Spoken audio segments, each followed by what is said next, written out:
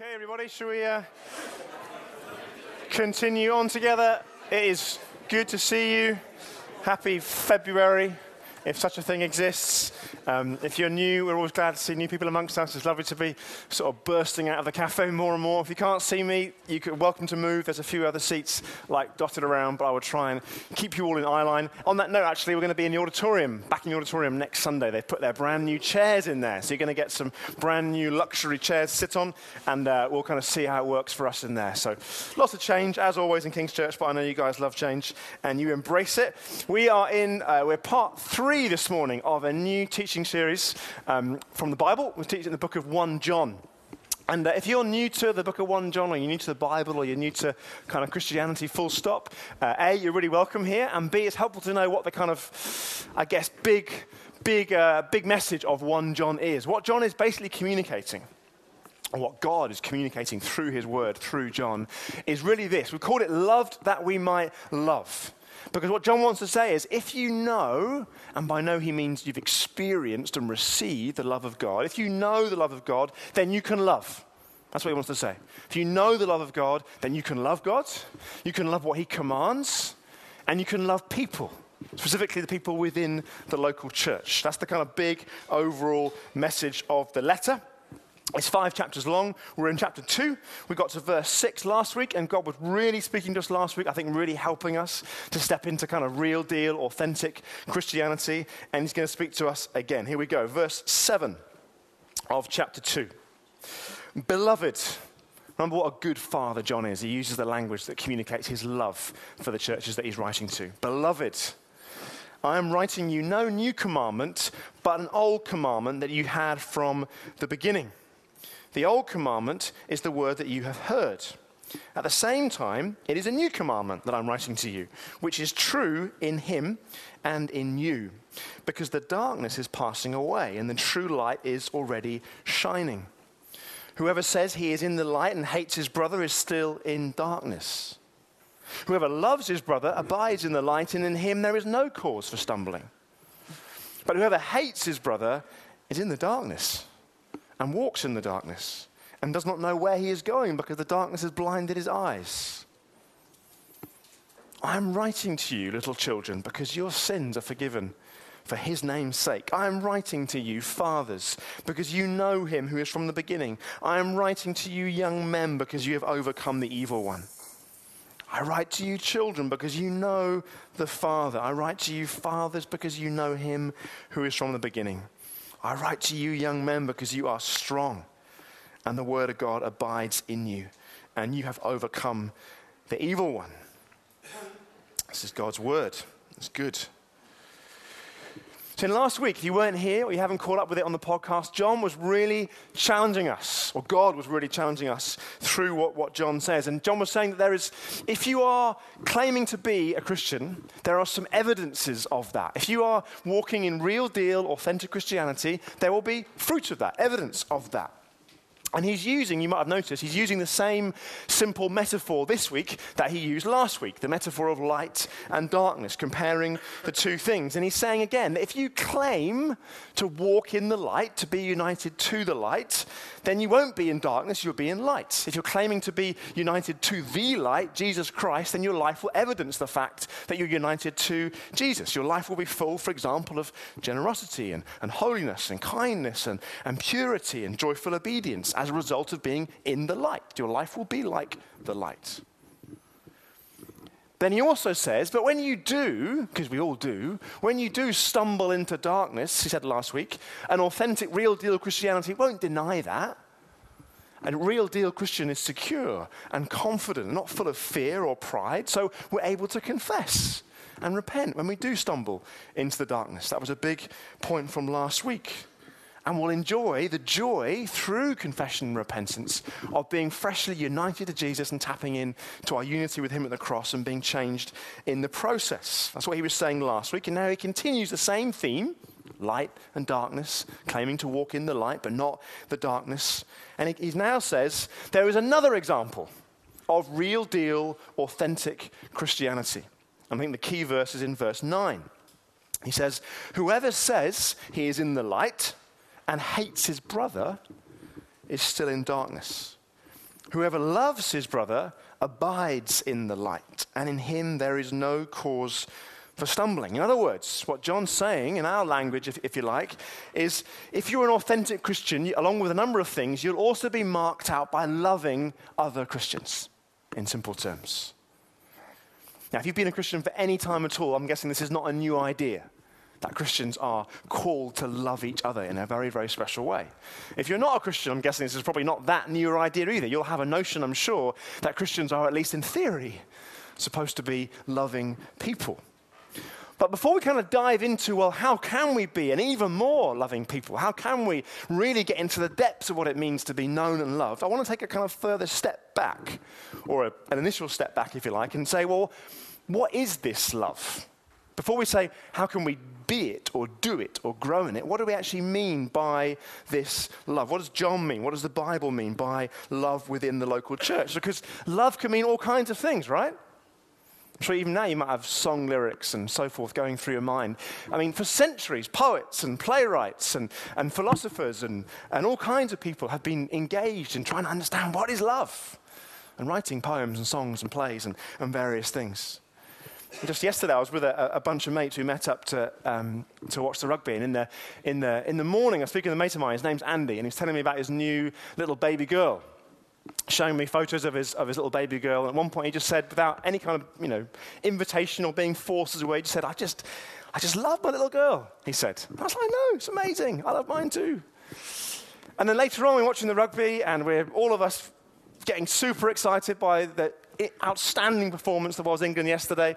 And there was a player called Mako Vunipola who was playing particularly well for England. And at one point, this friend of mine called Andy, I heard him, as Mako Vunipola smashed another Irishman to the floor, I heard Andy from behind me say, "I just love that guy." I was like, "I know, I love him too." And my friend Andy had used the word love in two very different ways, about his little girl that he's brought into this world, and about this hulking big rugby player who was just smashing people yesterday. And I didn't say, "Andy, I can't believe you've used love in those two different ways. You really ought to think about your definition." Of course I didn't, because we get, don't we, that love is used in all kinds of ways to mean all kinds of different things.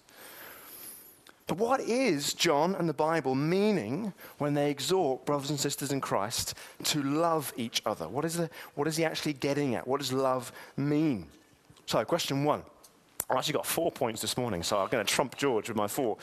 Question 1, what is this love? And I think the clue is in verse 7 and 8. The clue is in verse 7 and 8. John says, "Beloved, I'm writing you no new commandment, but an old commandment that you had from the beginning. The old commandment is the word that you have heard. At the same time, it's a new commandment that I'm writing to you, which is true in him, Jesus, and in you. Because the darkness is passing away and the true light is already shining."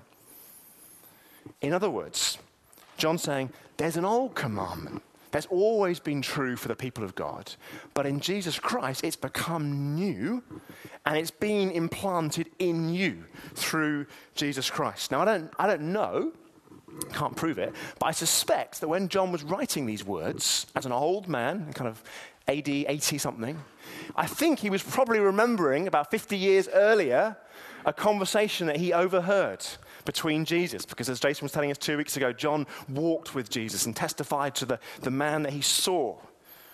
And Matthew in his gospel reports on the conversation that I suspect John is thinking of. It won't be on the screen, but I'll read it to you. In Matthew 22, John would have overheard this conversation almost certainly. And the Jewish religious leaders in Matthew 22 asked Jesus, "What is the greatest commandment?" In other words, they're trying to catch him out. But they're trying to say, how would you summarize all our hundreds of commandments? What would you say kind of encapsulates the whole thing? And Jesus, without even pausing for breath, I suspect, says, it's this: "You shall love the Lord your God with all your heart and with all your soul and with all your mind. This is the great and first commandment. And the second is like it. You shall love your neighbor as yourself. On these 2 commandments depend all the law and the prophets." And Jesus, when he said that, in turn, was quoting from Leviticus, a book in the Old Testament, where that first commandments, or those two first commandments, were given. And what Jesus is doing is kind of really reflecting the heart of the Father, the heart of the Godhead, about the overall purposes for humanity, which is the kind of, Jesus saying the big picture of the whole thing. Take a step back, and it can all be summed up like this, that God's purposes are that humans would love him with all their heart, and then from that overflow would be able to love each other. That's kind of the summary, in some senses, of the Bible. It's what Jesus wants to say, and I think that's what John is harking back to when he refers to the old commandment that's become new. And the second greatest commandment, God says, is to love your neighbor as yourself. Love your neighbor as yourself. Which means, I suppose, in simple terms, that the same good that we all naturally seek for ourselves, that most of us don't need much invitation to consciously seek our own good, our own comfort, our own security, our own flourishing. John's saying that level of good that you seek for yourself, once you're in Christ, I want you to seek that for other people. To love your neighbor as yourself. It's a very distinct kind of love. A very distinct kind of love. It's a self-giving, sacrificial, I seek your greatest good over and above even mine love. And it was such a distinct type of love that actually the New Testament writers kind of adopted a new word to describe it. It was that special and unique. They had a number of words. So yesterday, me and Andy only had one word for love to describe everything from our little girl to a rugby player. But in the Greek, the New Testament, they've got a number of different words to describe different types of love. They've got a word for love that describes sexual passion and love, eros. They've got a word for love that describes love between friends or brothers and sisters. They had a word for love that would describe the love between parents and children, or even for your nation. Then they had a special, separate, distinct word for love called agape. And that's the word that John uses, agape. And it's the word that Paul often uses in his letters. And it's a very distinct, special kind of love. And it taps into this idea of loving your neighbor as yourself. One scholar translates it like this.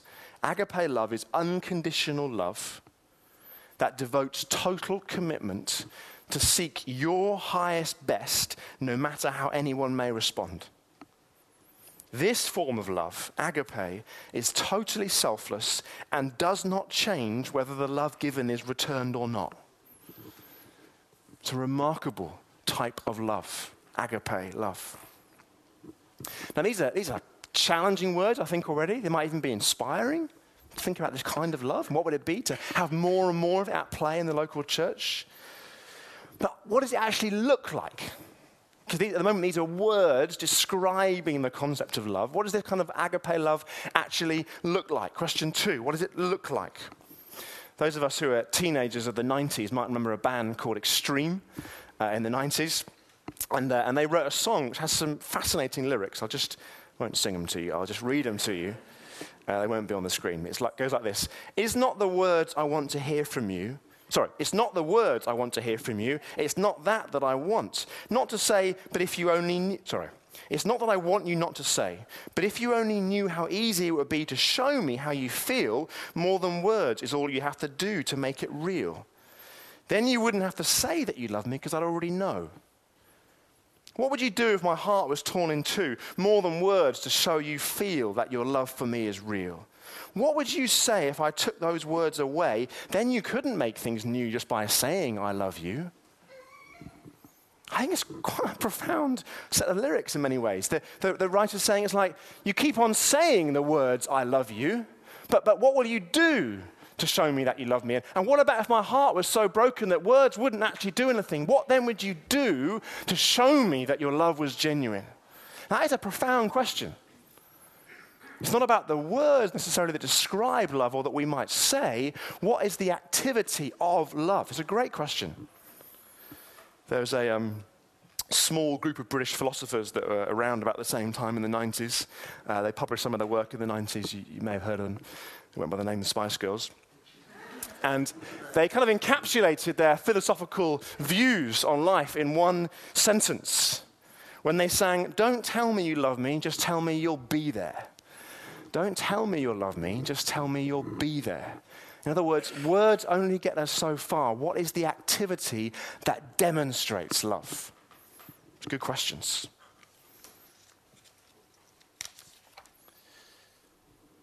I think we can take a step forward by going back into the Bible to see one of the most famous descriptions of love. In 1 Corinthians 13, Paul does show us some of the activity of love. He helps us to see what it looks like.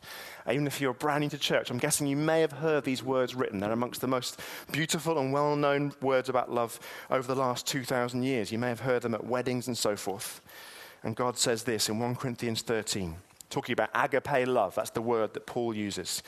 Agape love is patient and kind. Agape love does not envy or boast. It's not arrogant or rude. Does not insist on its own way. It is not irritable or resentful. Does not rejoice at wrongdoing, but rejoices with the truth.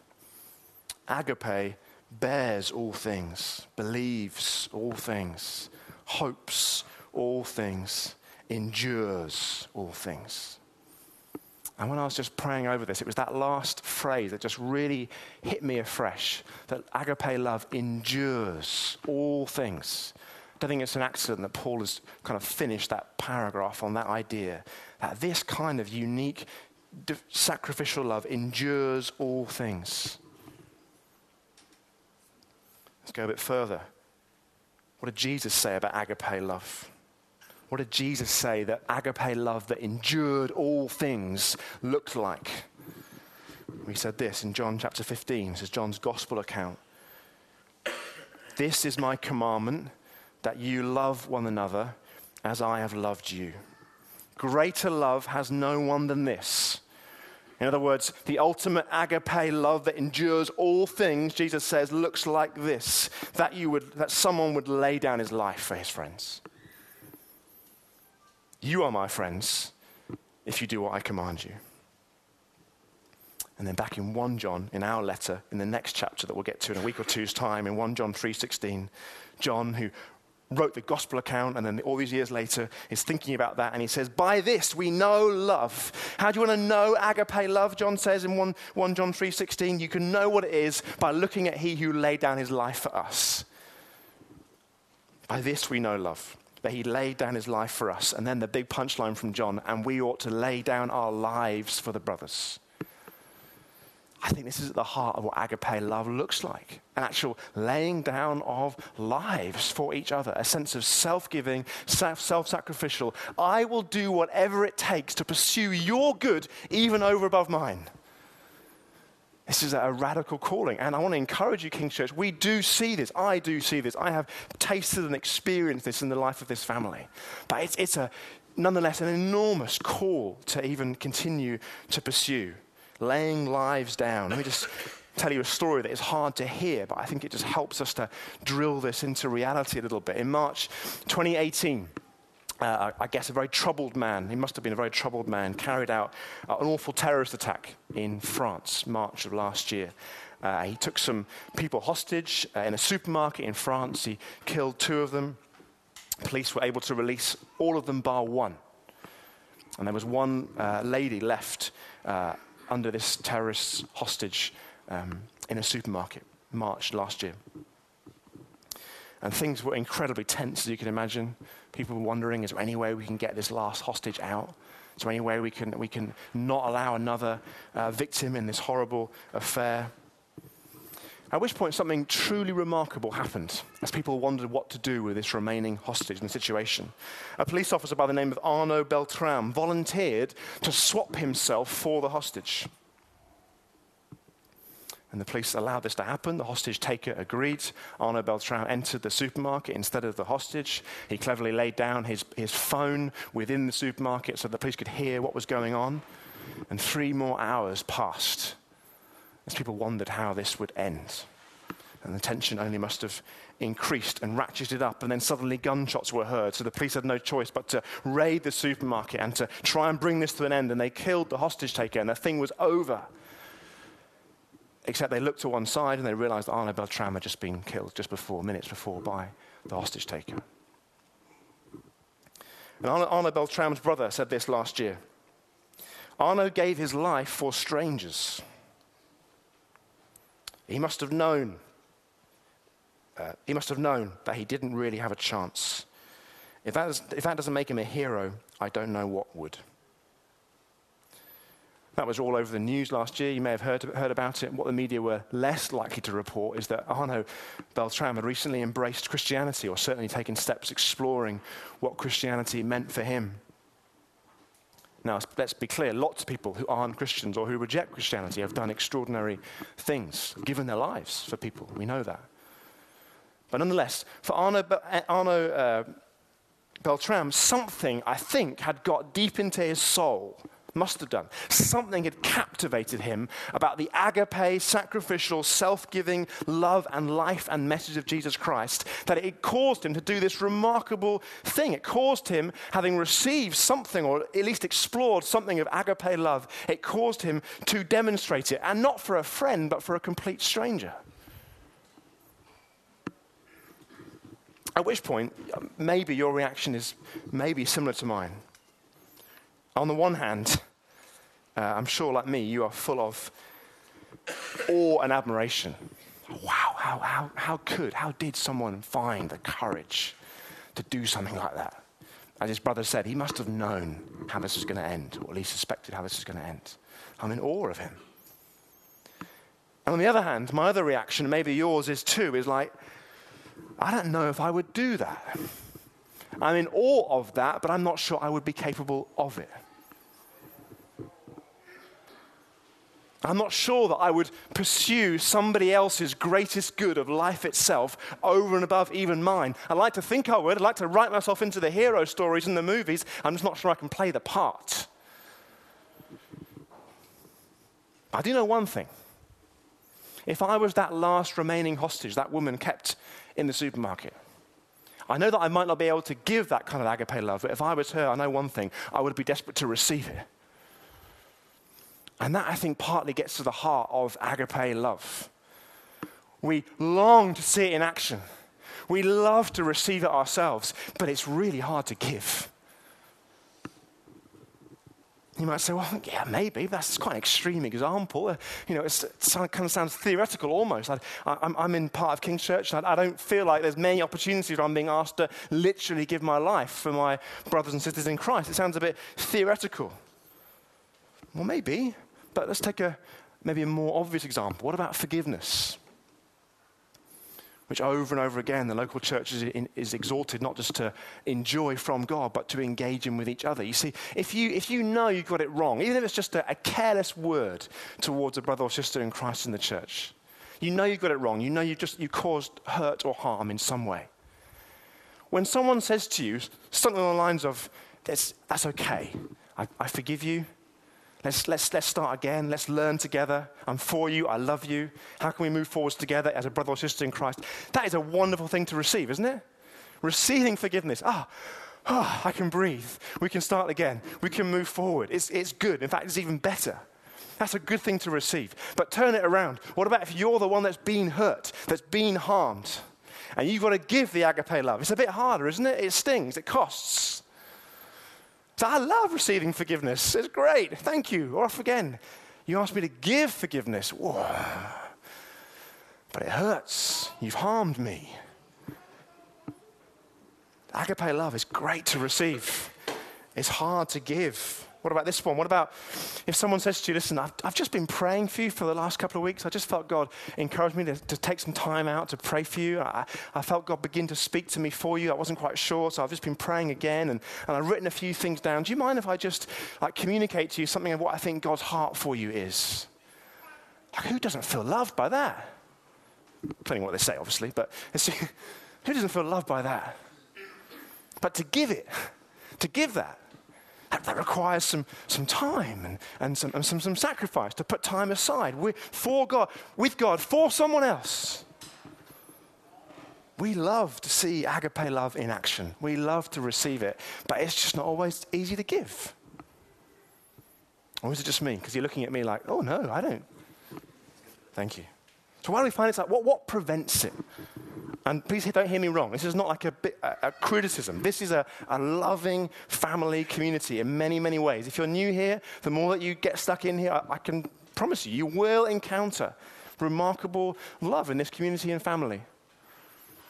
But it also comes hard sometimes. What prevents this love? Let me just get to that in a slightly kind of roundabout way. So kind of come with me on my little roundabout thought process. There's a TV series at the moment out called Handmaid's Tale. Don't know if you've seen it. I personally wouldn't watch it. Bluntly speaking, I've seen the adverts for it, and if you want to walk in light and not darkness, I wouldn't be watching that. But I have read some of the book written by Margaret Atwood, and not all of it, but bits of it. And she's not a Christian, as far as I know, but she wrote this. God is love, they once said, but we reversed that, and love, like heaven, was always just around the corner. The more difficult it was to love the particular man besides us, the more we believed in love, abstract and total. We were waiting always for the incarnation, that word made flesh. I don't think she's a Christian. I think she's kind of using Christian language, but I think she's getting at something very interesting and insightful. Initially, she's saying, romantic love, there was this idea in old-fashioned, out-of-date Christianity that God is love. But she's saying, actually, what we've done is reverse that, and we've said love is God. And so now we pursue this idea that love, romantic love, specifically in this example, that is going to bring us, that will be like the word made flesh, the romantic love. If we can experience it in the flesh of the right man, the right woman, then that will be what we need. And she's being honest. She's saying we've reversed the idea of God is love to say love is God. I'm not sure we can argue with that in 2019, that we have made a God of romantic love and fulfillment and sexual passion and so forth. God is love, they once said, but we reversed that. I don't think she's a Christian, but like all truth ultimately comes from God's truth, right? And the Bible's been saying something like this for a long, long time. In Romans chapter 1, verse 23, Paul writes this about what sin effectively is and how it's made itself known in people. He says, all people, have exchanged the glory of the immortal God for images resembling mortal man and birds and animals and creeping things. And in verse 25, he says, they exchanged the truth about God for a lie and worshipped and served the creature rather than the Creator.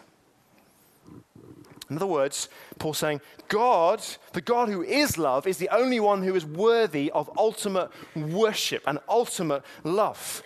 But what sin has done, and to quote Margaret Atwood, what's happened is we've reversed that.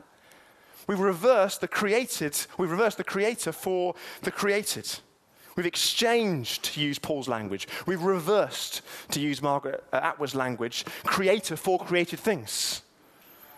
We've stopped looking and worshipping at the Creator, God Himself, and instead given ourselves to created things. And whether that's the specific point of making romantic love like a God, desperately hoping that it will fulfill us and complete us, whether it's the more general point that we love in harmful ways sometimes all kinds of created things because we hope they'll give us what only the Creator can give. The overall point, I think, that's coming through that Paul is saying, and the Bible makes clear, is that sin has corrupted what love really is. And it's certainly corrupted and stained and reversed agape love. For example, if we're honest, I think, often we will love people for what they think they will give us in return. You say, no. Some of you got great poker faces. It's really fascinating to preach at. We will love, I think, sometimes for what we think we will get in return. So if we invite someone over for a meal, we value hospitality in this church. We talk about creating a seat at our table for anyone and everyone in order to bless them and extend the blessing of God to them. How often do we make an invitation for a meal and either consciously or subconsciously, what are we hoping for? One in return. Preferably better.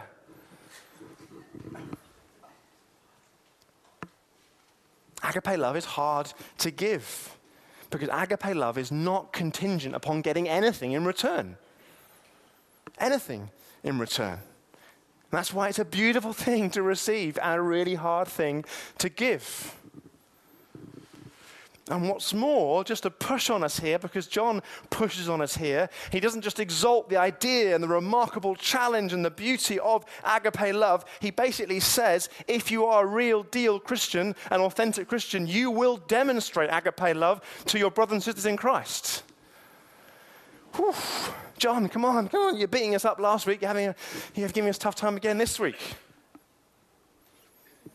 I don't know about you. I am so grateful that I am in a church where there is agape love being demonstrated. And I want to be in a church like that, don't you? I want to be in a church where people will say to me, I've been praying for you for the last few weeks. I've been fasting. I think I've heard the heart of God for you. Can I share that with you? I want to be in a church like that, don't you? I want to be in a church where people will say, you can't pay your rent this week? Let me pay that for you out of generosity, which I've seen happen in this church, by the way.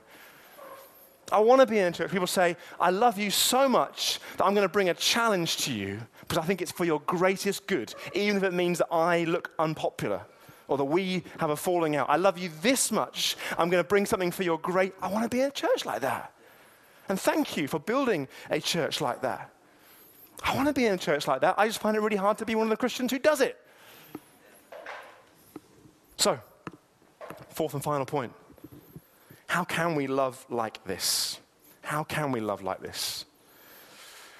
Back into 1 John 2, verse 8. It is a new commandment that I'm writing to you, which is true in him and in you. It's talking about the wonderful truth of the gospel, which is that simply through faith in what Jesus has done, we become united to him and all that he is and all that he has. So you receive the self-giving agape, I will lay my life down for you, love of Jesus Christ, and you step into fellowship and unity with Christ through the gateway of forgiveness. And so you become alive with the same Jesus Christ. That's the language of Paul in Ephesians 2 and Colossians 2, alive together with Christ. That's why John is saying this new commandment's become true in Christ and in you. He's not saying Jesus has done it and it's amazing and we should look at him and aspire to be like him and imitate him. He's saying, no, little children. Look at what the gospel's done. It's made you united to the source and demonstration of perfect agape love. And that's why I'm so interested and encouraged by what John does in the next few verses. Because I'm thinking, right, come on, what are we going to do? What's the activity of agape love? And John will return to this theme through the rest of the book in chapters 3 and 4. But in this passage, I find it very interesting that he doesn't say, love your brothers and sisters in light with agape love. And this is what it looks like. Hospitality, encouragement, challenge, prophetic and so forth. He doesn't do that. He simply reminds them of who they are. He exhorts them to this extraordinary challenge, and then verses 12 to 14 reminds them who they are. Verses 12 to 14. This kind of poetic language that John uses. Little children and fathers and young men. By fathers, he means fathers and mothers, persons. Young men and women. Commentators disagree and get in a bit of a tangle about, is he describing literal people or is it about spiritual maturity, different ages, spiritually within the life of the church? He probably is doing the latter, I think, but in a way to kind of draw everybody in. He's like, those of you who just become Christian, this is for you. Those of you who have been Christians 50 years, this is for you. Those of you who are older in the faith, younger in the faith, male, female, this is who you are if you are in Christ. That's what he's trying to say in verses 12 to 14 that I've just slightly summarized on the screen for you. He wants to remind you, if you want to be an agape loving church, not receiving but giving, this is who you are. I'm going to jump around these points, just like John does. He reminds us that he wants believers, he says to believers, you're people who know God. That's who you are. You're people who know God. And what is God? Who is God? God is love. John says that in the next chapter. God is agape. And here he's saying, if you're a believer, you know the God that is agape love. Then he says, you know the God who has defeated the enemy. overcome the evil one. He says, you know the God who has defeated the enemy who's distorted love, who's tried to wreck it and ruin it and stain it and cause us to reverse it and exchange it. He has been defeated at the cross. You know that Jesus, who crushed the enemy, the one who tries to distort love, you know him. You're on the winning team and you're united to the winner. You don't have to walk in a distorted, diluted version of what love could be. You can be a demonstrator of agape love, not because Jesus demonstrated it, but because Jesus crushed the one who tried to defeat it. You can do those things. Thirdly, he says, you know the God whose word. He says here, I write to you young men. I think he means people who are young in the faith. I write to you young men because you are strong and the word of God abides in you. The word of God abides. He says, you know the word. If you know the word of God, you will keep seeing the big story of the Bible, as I said before, all centered around those two big commandments. God initiating through agape love the possibility of us knowing his agape love and being able to love him. And then as an overflow of that, being able to love each other in the same way. John says, meditate on your Bible. Open the word of God. You want to be an agape loving Christian? Theme of 2019 so far, get your Bible open, keep on seeing the big story of the Bible in the different ways it comes through. You'll keep on seeing glimpses of Jesus in Genesis, Leviticus, Hosea. That's how to grow in agape love. The word of God abiding in you, lingering in you, going deep into you. And fourthly, he says, you little children, I write to you because your sins are forgiven. In other words, you're in fellowship with the God who forgave you. The God who forgave you. How? The God who forgave you with agape love. The God who said, not just, this is what agape love looks like, laying lives down for friends. The God who did that, he's forgiven you by laying his life down for you. In fact, laying his life down for those of you who might always reject him. Jesus didn't lay his life down for us on the condition that we would love him back. He laid his life down for us whilst people were rejecting him and scorning him and mocking him. And for 2,000 years, people have continued to do that. And that's, hear me, okay with Jesus. Hear what I'm saying, in the sense that he didn't do it as a conditional, I'm doing this thing, banking on X people responding to me. He did it as an overflow of the love of God to draw as many as possible because he's patient and kind to himself. He laid his life down for us, his friends, but not because you and I were intrinsically good. I think I know at least a little bit of what our culture would want us to keep on believing, that fundamentally the human being is good and we're on a trajectory towards increasing goodness as long as we believe in ourselves more and more. That's not what the Bible teaches. We were not intrinsically good. We were intrinsically fallen and fallible and broken and dark, and yet Christ laid his life down for us. Not because you were good, not because you would give anything back in return, but out of sheer agape love. Romans 5, verse 7 and 8, Paul says, for one will scarcely die for a righteous person, though perhaps for a good person one would dare even to die. And he's right. People like Arno Beltram exist. They do extraordinary things. They give their lives, people that they think are worthy of rescuing. And then Paul says in verse 8, but God shows his love for us in that while we were still sinners, Christ died for us. So how do we grow, King's Church, more in agape love? We get to know the God who is agape love. And then we begin to help each other become known and loved. We don't wait to be agape love. We take steps to agape love each other. I know what some of you are thinking, or at least I think I do, which is sort of awful. You can build this lovely picture. I've been here for a few years and I haven't received much of this myself. Maybe. And I'm sorry if that's the case. But what's the answer? Arms folded and wait till it comes? Get to know the God who is agape love, who whilst you were still a sinner, who whilst you were far from him, whilst you wanted nothing to do with him, gave his life for you. You dwell on that, you open the word and you see glimpses of this Jesus all through the Bible who would do that for you. Your heart begins to change. Mine does, a little bit. A long way to go, but it has begun to change. Not by trying really hard and gritting my fists. Know God, then we begin to be able to know and love each other. And then what happens? We begin to make God known. We begin to be able to do and fulfill the mission for which we were called, to make God known to this borough and to this nation and even to this world. Because Jesus was really clear on that. Jesus was really clear on that. He says, I want you, and you will, love each other like I have loved you. And I want you to do that partly because that is one of the main ways by which a world that would love to know what real love is and is crying out for it, that's one of the ways where they'll see what it's like and how to get it through you, loving each other. John 13, verse 35, Jesus said this, by this all people will know that you are my disciples, if you have love for one another. And guess what? He used the word closely approximated to agape. By this, all people will know that you are my disciples. If you've got the right apologetic arguments, by this, all people will know that you're my disciples. If you can provide a clever explanation for suffering and creation and exclusive truth and so forth, didn't say that. By this, you will know that by this, people will know that you're my disciples. If you've got your life all together and you don't do bad things. It doesn't say that. By this, people will know that you are my disciples if you have agape love for one another. Let me just close with this. I told you last week about our wedding 3 years ago.